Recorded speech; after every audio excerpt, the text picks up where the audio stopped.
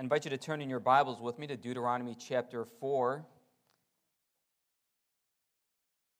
Deuteronomy chapter 4, I'll begin reading at verse 15 to verse 31.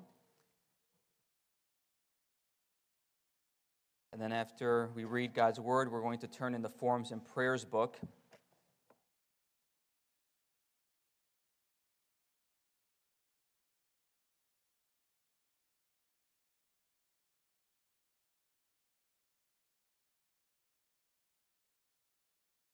Deuteronomy chapter 4, beginning at verse 15. Let us now hear God's Word. Therefore watch yourselves very carefully, since you saw no form on the day that the Lord spoke to you at Horeb out of the midst of the fire. Beware lest you act corruptly by making a carved image for yourselves in the form of any figure, the likeness of male or female, the likeness of any animal that is on the earth, the likeness of any winged bird that flies in the air, the likeness of anything that creeps on the ground, the likeness of any fish that is in the water under the earth. And beware lest you raise your eyes to heaven, and when you see the sun and the moon and the stars, all the hosts of heaven, you be drawn away and bow down to them and serve them, things that the Lord your God has allotted to all the peoples under the whole heaven. But the Lord has taken you and brought you out of the iron furnace, out of Egypt, to be a people of his own inheritance, as you are this day. Furthermore, the Lord was angry with me because of you, and he swore that I should not cross the Jordan, and that I should not enter the good land that the Lord your God is giving you for an inheritance. For I must die in this land, I must not go over the Jordan, but you shall go over and take possession of that good land. Take care lest you forget the covenant of the Lord your God, which he made with you, and make a carved image, the form of anything that the Lord your God has forbidden you. For the Lord your God is a consuming fire, a jealous God. When you father children and children's children, and have grown old in the land, if you act corruptly by making a carved image in the form of anything, and by doing what is evil in the sight of the Lord your God, so as to provoke him to anger, I call heaven and earth to witness against you today, that you will soon utterly perish from the land that you are going over the Jordan to possess. You will not live long in it, but will be utterly destroyed. And the Lord will scatter you among the peoples, and you will be left few in number among the nations where the Lord will drive you. And there you will serve gods of wood and stone, the work of human hands that neither see nor hear nor eat nor smell. But from there you will seek the Lord your God, and you will find him, if you search after him with all your heart and with all your soul. When you are in tribulation and all these things come upon you in the latter days, you will return to the Lord your God and obey his voice. For the Lord your God is a merciful God. He will not leave you or destroy you or forget the covenant with your fathers that he swore to them. As for the reading of God's word, may his blessing upon the preaching and teaching of it. Congregation, I invite you to turn in your Forms and Prayers book to page 243.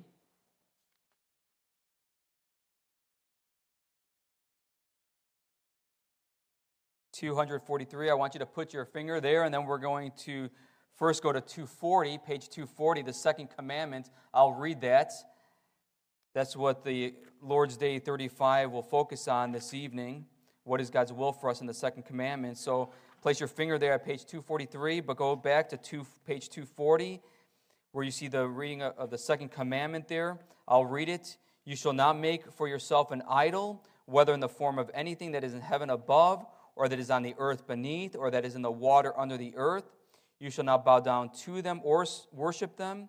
For I, the Lord your God, am a jealous God, punishing children for the iniquity of parents to the third and fourth generation of those who reject me, but showing love to the thousands generations of those who love me and keep my commandments.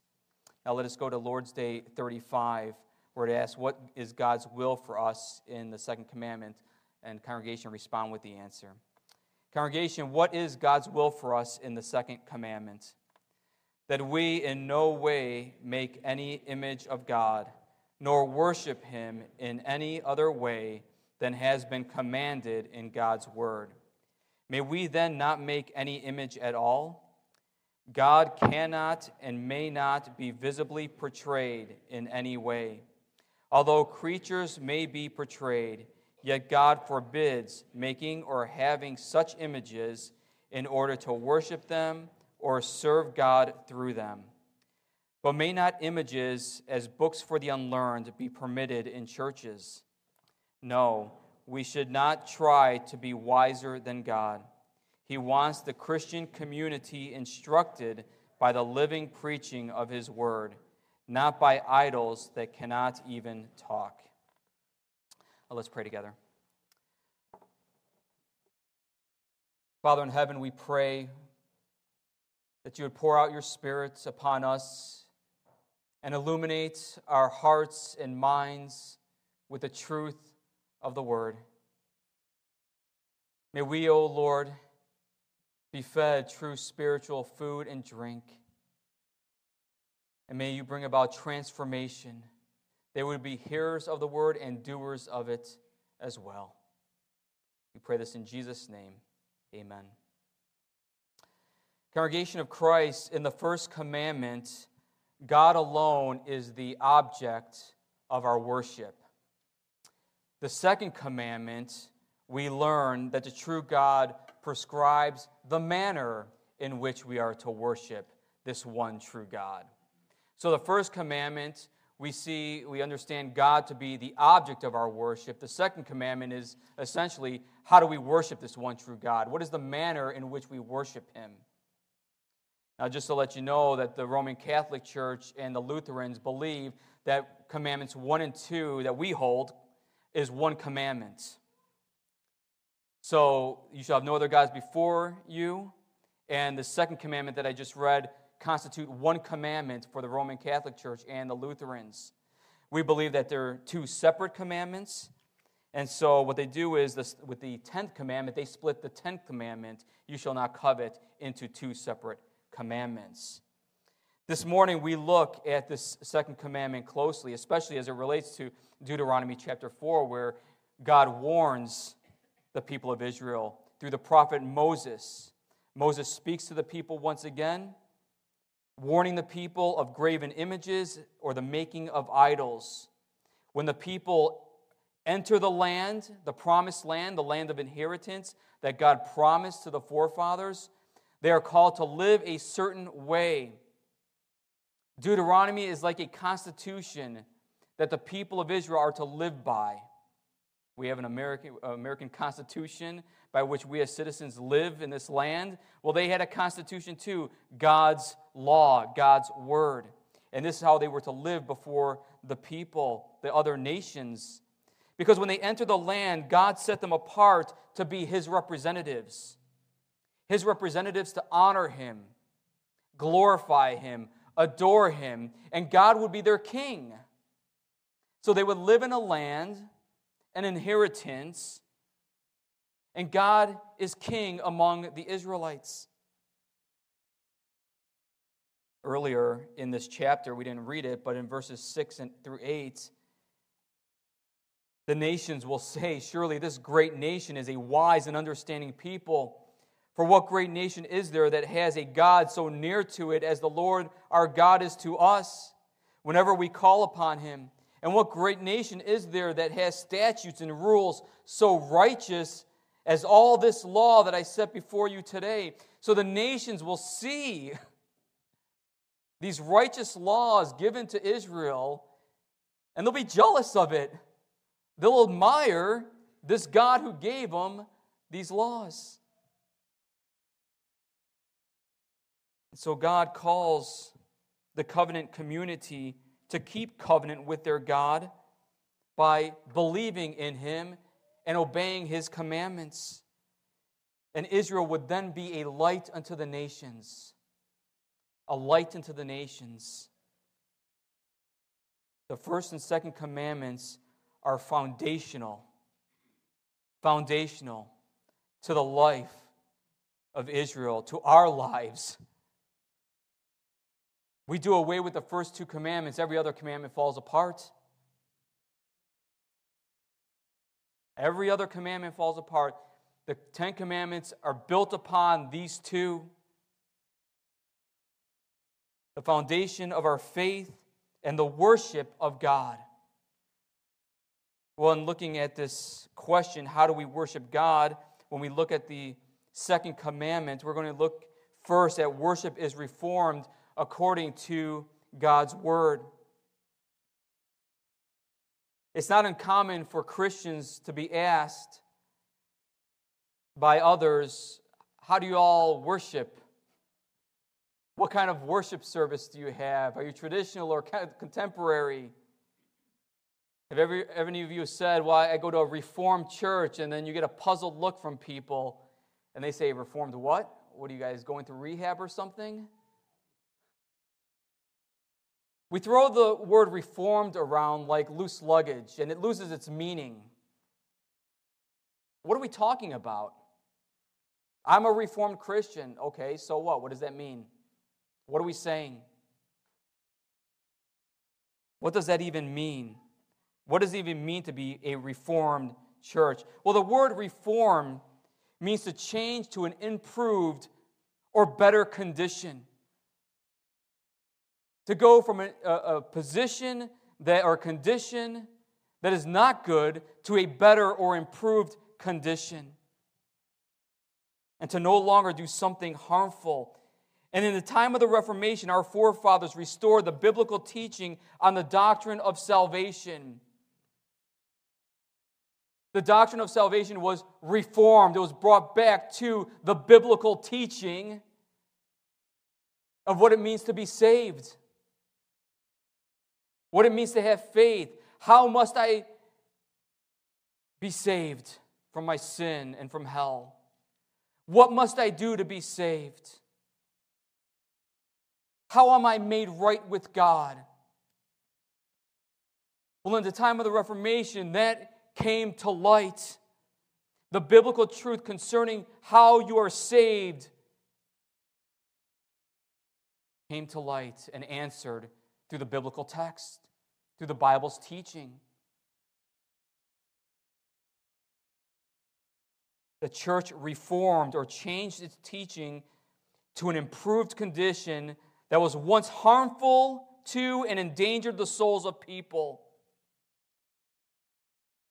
But now God's free grace in Christ is being proclaimed because it is consistent with the Word of God. Justification by grace alone, through faith alone, in Jesus Christ alone, to the glory of God alone. But the Reformation period was also a time of reformation in the worship of God. And sometimes this is often missed. Rightly so, we need to understand and know how we are saved, how we are made right before a holy and just God when we are sinners. But it's also a reformation of worship. The people of the Reformation became known as Reformed Christians because they worshiped God and lived the Christian life according to the Word of God. The Bible was their guide. The Bible is truth. It is sufficient for everything we need for life and godliness.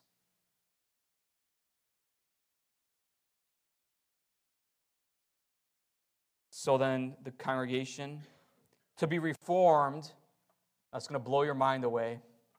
Ready? Here it comes. To be reformed is to be biblical. That's what it means to be reformed. I remember, I think it was at a Legionnaire conference. I wasn't there, but I saw a video clip of it. And there was a panel session, and there was a question from the audience. What does it even mean to be reformed? And the guys up there were talking about it.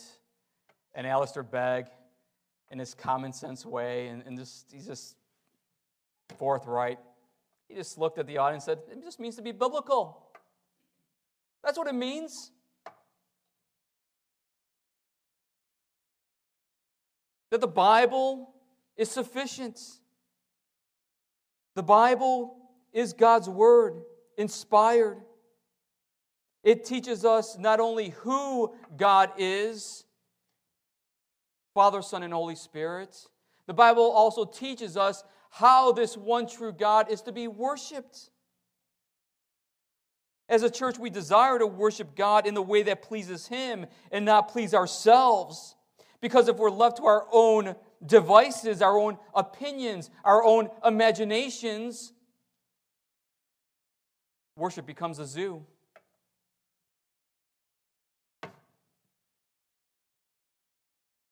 Everyone doing what is right in their own eyes.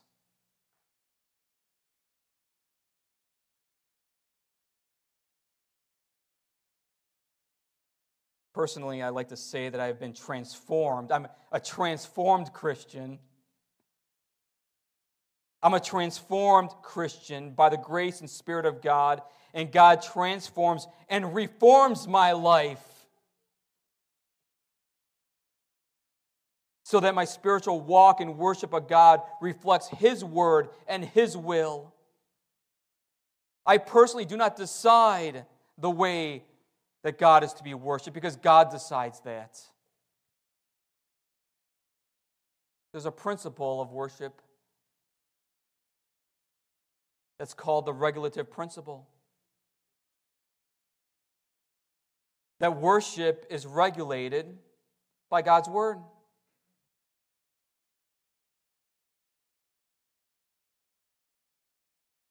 Worship is regulated by God's word and not man's inventions or innovations or creative imaginations. Chapter 4, look with me at verse 2.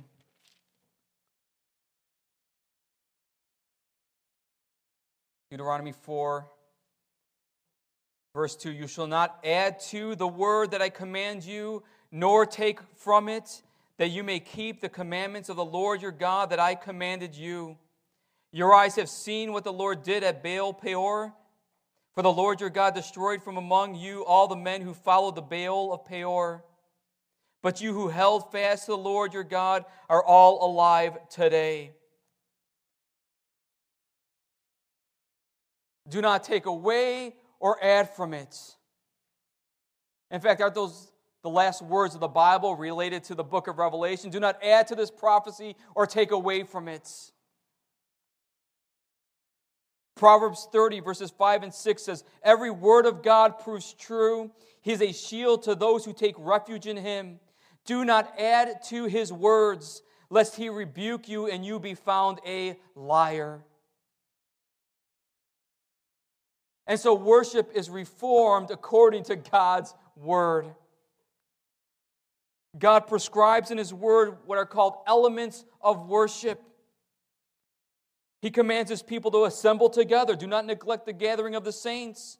To praise the triune God with psalms, hymns, and spiritual psalms. Hymns that are biblically and theologically sound. To offer prayers to God through Christ our mediator. To preach and teach the Bible, the whole counsel of God. To bring our tithes and offerings to God for the cause of the kingdom. These things are elements that are taught in the Bible, that are taught by the Apostle Paul in the epistles. Now it's important to note that the New Testament does not give us an exact liturgy. Like how we worship here at Emmanuel is not exactly how they worshiped in the New Testament times. No, we follow principles. We follow principles. The New Testament doesn't give us a liturgy or an order of service that the church in all ages and places must follow. The Bible also doesn't prescribe what kind of instruments are to be used in public worship, the location of worship, or the time of day of worship. It says to worship. Worship, and here are the elements of worship where God is glorified and His people are blessed.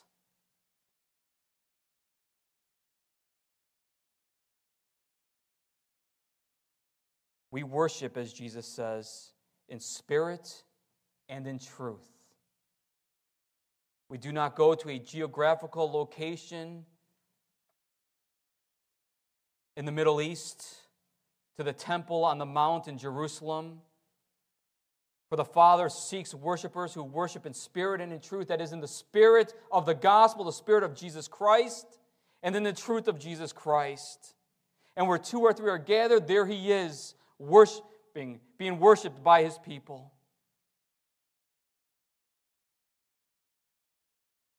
The Heidelberg Catechism asks, what is God's will for us in the second commandment? Answer, that we in no way make any image of God, nor worship him in any other way than has been commanded in God's word. Worship is reformed according to the word of God. That's what that means. Let worship be reformed according to God's word. It is then when we are truly blessed, when he meets us in worship according to his word. And I need to say this, Christians. Let us be very careful to make accusations of other communities worshiping. We have it right, they have it wrong. Let us be very careful. We ought to be thankful for the rich tradition we have. We need to be very careful to make judgment calls that aren't ours to make. Because there are churches that don't worship like us, that are worshiping in spirit and in truth, and using the elements of worship that God prescribes in his word. Worship is reformed according to his word. Secondly, graven images are forbidden.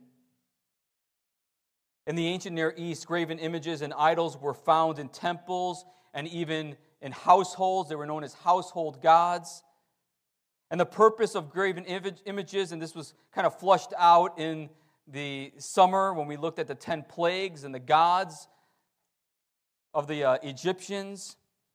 The purpose of the graven images was to draw power from the deity represented in the image. Pagan gods were objectified, made tangible, so that you can see and touch, bow down before, offer incense, offer prayers, offer the lighting of candles, bringing gifts before these images, hoping to appease them through a visible object that represents the God. It wasn't the God itself in the image. It represented the God. It was like that mediator, get to the God.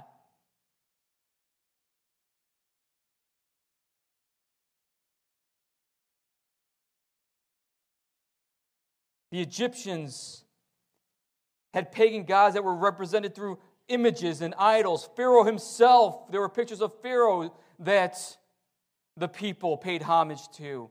In Exodus 32, the erecting of the golden calf, the Israelites call upon Aaron to make them gods to go before them. They asked Aaron to make an idol in the likeness of the gods who brought them out of Egypt. They wanted a God formed and fashioned that brought them out of Egypt. In other words, they wanted an image of Yahweh. Show us who this God is who brought us out of Egypt. They wanted a physical representation of Yahweh, the Lord. In our text, Deuteronomy 4, Moses reminds the people that they didn't see any form. There was no form of God. Verse 15, therefore watch yourselves very carefully, since you saw no form on the day that the Lord spoke to you at Horeb out of the midst of the fire. Beware lest you act corruptly by making a carved image for yourselves in the form of any figure. And then the list is there for you.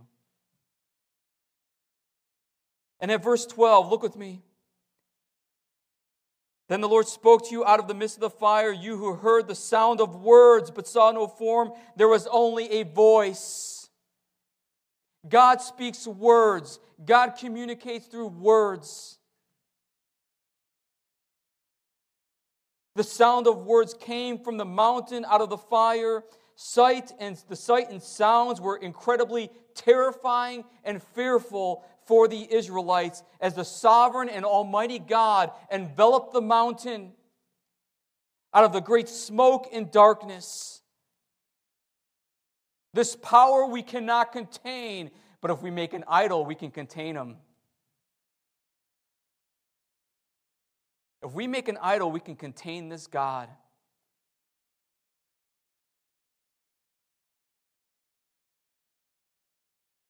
When God spoke, he commanded the people not to make graven or carved images that try to capture his divine nature and essence. God doesn't permit his own essence to be dumbed down or reduced to a dumb idol.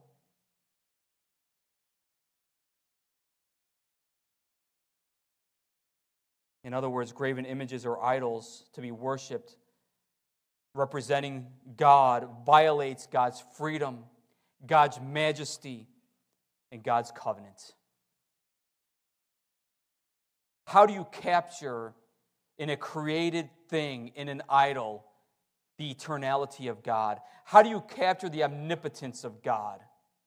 How do you capture his infinity? How do you capture his omnipresence? How do you capture the divine being in a dumb idol?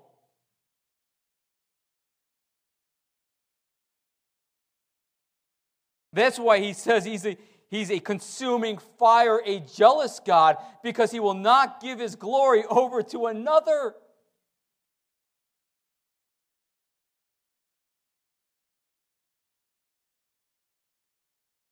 We hear that in Hebrews, right?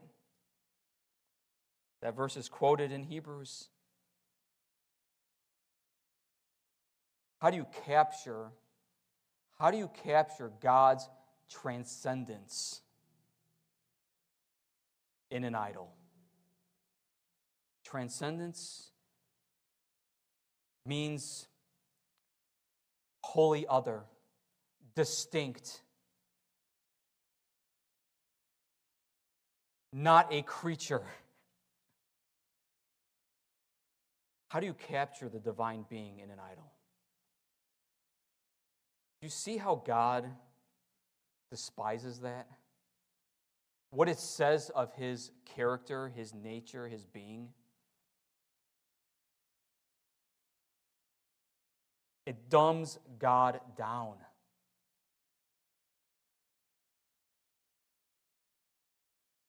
If you have your Bibles open, turn with me to Acts chapter 17.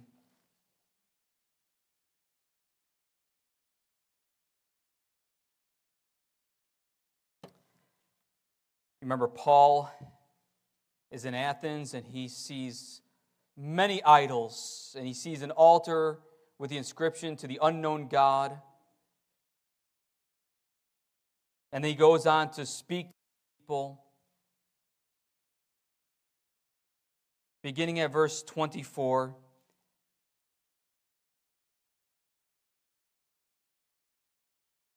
He says to them, "What therefore you worship as unknown, this I proclaim to you, the God who made the world and everything in it, being Lord of heaven and earth, does not live in temples made by hands, nor is he served by human hands as though he needed anything, since he himself gives to all mankind life and breath and everything. And he made from one man every nation of mankind to live on all the face of the earth, having determined allotted periods and the boundaries of their dwelling place, that they should seek God and perhaps feel their way toward him and find him. Yet he is actually not far from each one of us, for in him we live and move and have our being. As even some of your own poets have said, for we are indeed his offspring." Now listen to what Paul says. "Being then God's offspring, we ought not to think that the divine being is like gold or silver or stone, an image formed by the art and the imagination of man.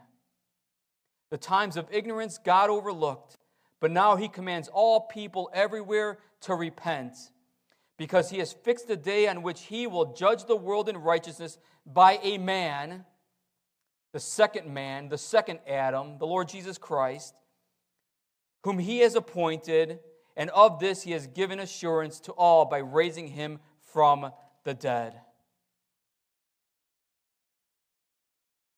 Paul is speaking to these philosophers in Athens, these idol worshipers. God cannot be contained.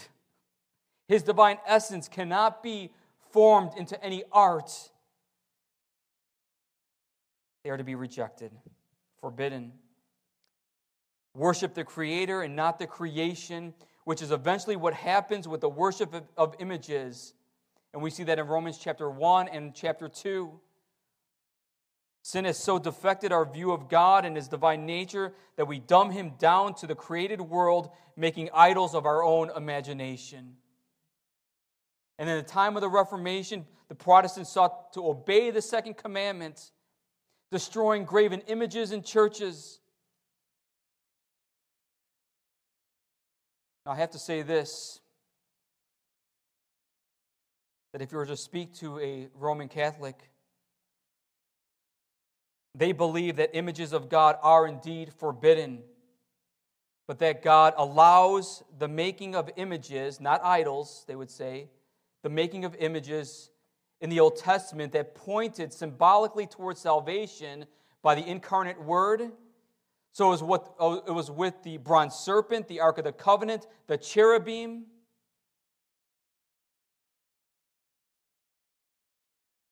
They also teach that in the coming of Christ, the incarnate Word, the Son of God introduced a new economy of images that symbolically point to salvation. Listen to what their catechism says. The honor rendered to an image passes to its prototype, the first form, the person that the image represents. Whoever venerates an image venerates the person portrayed in it. They call this a respectful veneration, not adoration or worship. But I would say, what's the difference? What's the difference? Such veneration of images, they believe, is based on the mystery of the incarnation of the Word of God, Jesus Christ. Because Jesus, God in flesh, dwelt among us, there is a place for images in churches. And this is what the Protestant churches, the evangelical churches, disagreed with vehemently and sought to obey the second commandment, getting rid of all graven images because they are forbidden. Now, in Protestant evangelical churches, we have the cross, which symbolized the Lord's sacrifice for sins. But Christ isn't on the cross anymore. He was crucified, dead, and buried. The third day, He rose from the dead, and He ascended into heaven. And so churches in our circles have crosses that symbolize His sacrifice.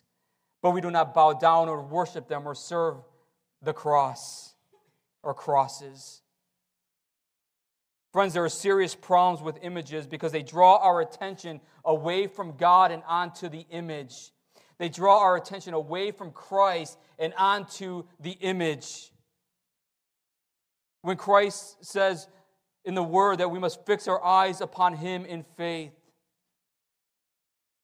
But there's more going on here with these images, these representations of those that they represent.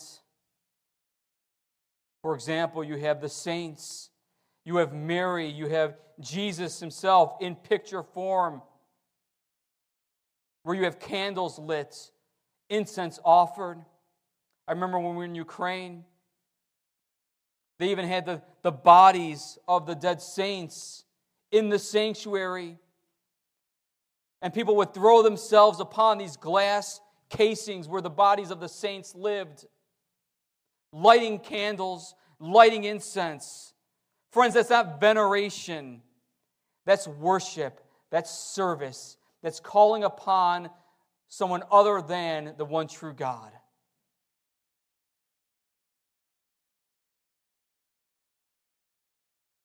The Catechism asks, may we then not make any image at all? Answer, God cannot and may not be visibly portrayed in any way. Although creatures may be portrayed, yet God forbids making or having such images in order to worship them or serve God through them. Though they are not images of God Himself, they are images in the churches that are being venerated and adored and served, which is idolatry. God is serious about images and idols made to worship and serve Him. He's serious about idols and images in churches. His anger and wrath were poured out upon Israel, and we saw that in verses 24 to 31. In their history, Israel worshiped the Baal, made idols to Baal. They made idols to represent Yahweh. Jeroboam, his great sin was making a representation, an idol of Yahweh, because he didn't want to worship in the prescribed place that God wanted them to worship. They were exiled, but God spared a remnant and was merciful. God promised the Messiah to come and save Israel from her sins.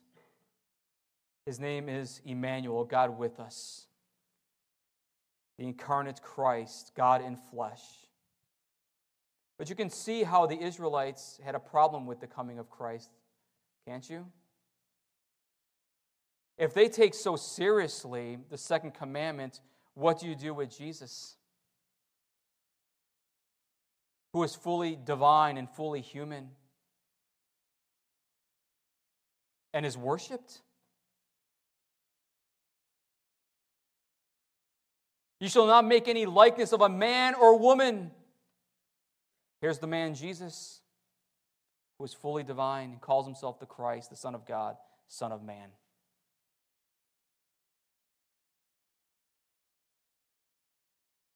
Thirdly, the church receives instruction through the preaching of God's word. Do not add or take away from it.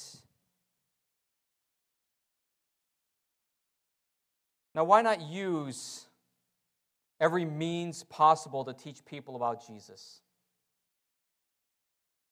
Well, the problem is that if you look at pictures or statues,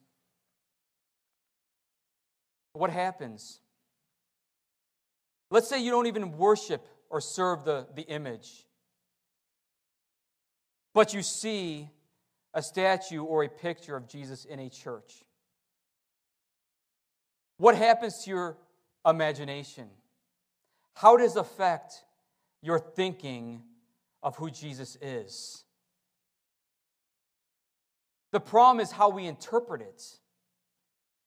So yeah, churches may have pictures of Jesus in the church, and they say they may not worship or serve the picture, the representation of Jesus. But what does it do to the interpretation in the person's heart and mind of who the Christ is? If I showed you a piece of art or a sculpture, we're going to have a couple dozen interpretations of it. It's very subjective. God forbids it because art doesn't teach the Word of God and the gospel of Jesus Christ with clarity and truth. God's Word teaches clearly and truthfully the one true God. It teaches the entrance of sin into the world, the fallenness of the human nature, the redemption of God's people through the person and work of Jesus Christ, redemption and salvation through Him alone, the resurrection of Christ, the resurrection of the dead, the consummation of all things at the coming of Christ. These things come through the teaching of God's Word.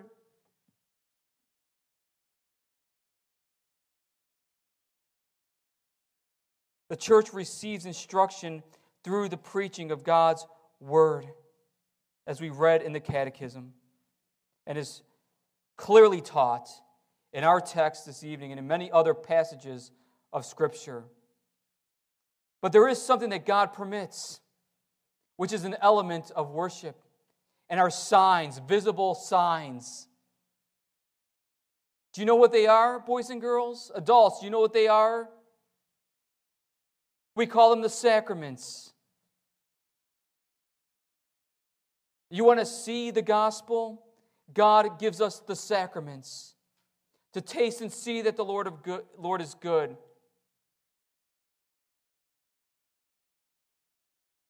And these only make sense and have spiritual significance because of the Word of God and the preaching of it.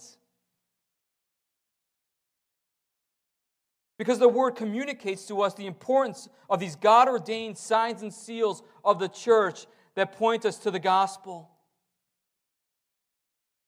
Without the Word, they would have no meaning and wouldn't even be permitted. Worship is reformed according to God's Word. Graven images are forbidden.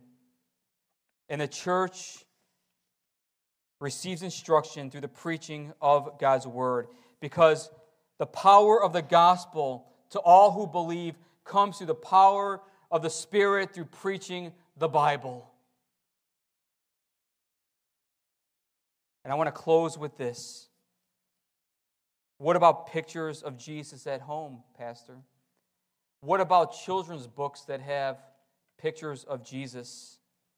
Does God forbid in this commandment pictures of Jesus? Well, there are different opinions on this topic among many good Christians. In question and answer 98, the Catechism asks, but may not images as books for the unlearned be permitted in churches? Answer, no, we should not try to be wiser than God. He wants the Christian community instructed by the living preaching of His Word, not by idols that cannot even talk. The context of the second commandment is the worship of God in the assembly, in the church. That said, in the home, do we not try to practice the same in our private worship? When we worship the Lord in the home, devotions, we need to be careful about what we see in children's books, children's Bibles, because children are easily moldable, aren't they? They have great imaginations. And so there's a great care that's involved in discipling children in the home with children's Bibles. And some of the dangers in using pictures of Jesus in children's Bibles is this, that it adds to the testimony of God's Word concerning the two natures of Jesus Christ. What does that mean? Well, first, we don't know what Jesus looked like, and the pictures of Jesus can't do justice to the divine and human nature of Jesus. How do we capture that? We don't know what He looks like. You have the Anglo-Saxon Jesus. You have the African Jesus. You go to any nation, any part of the world, and they're going to have a Jesus fashioned according to their likeness. And what does that do to the imagination of the child? What does it do to the child's faith? Because one of the dangers is that it can reduce faith to sight.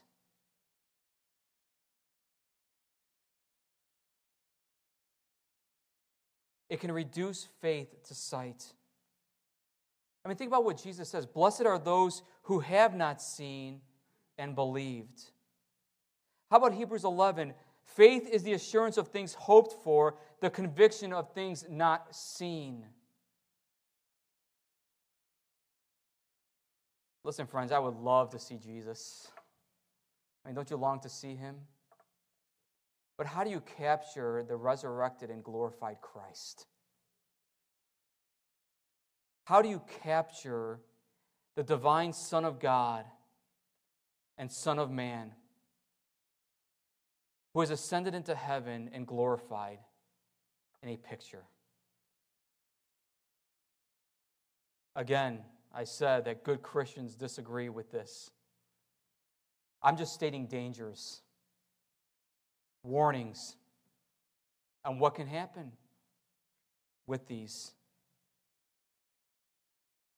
The second commandment warns against the worship of God with idols, with images in churches. But in the home, our practice must be carefully considered as well.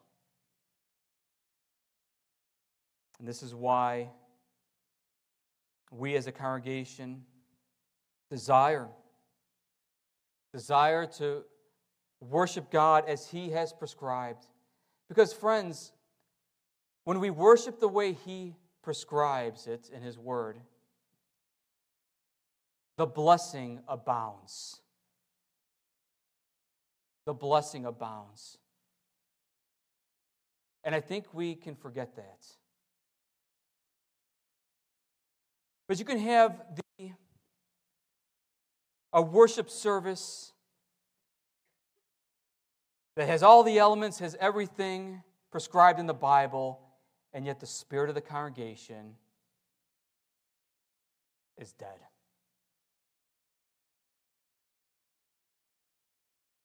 The life of the service, I'm going to throw it out there, boring.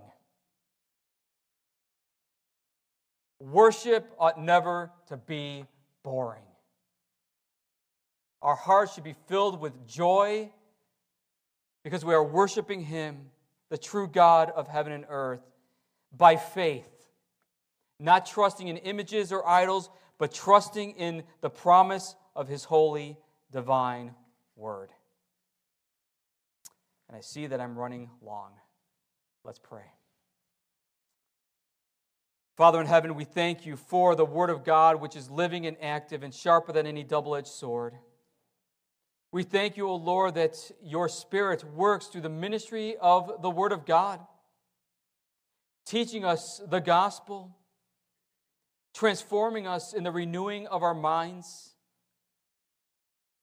enabling us to walk in a manner worthy of the calling, so that the eyes of our hearts are fixed upon the one true God, not through representations and idols of You, for that is idolatry, but we offer our hearts and our worship in faith, knowing that one day we will see our Lord Jesus in all His glory.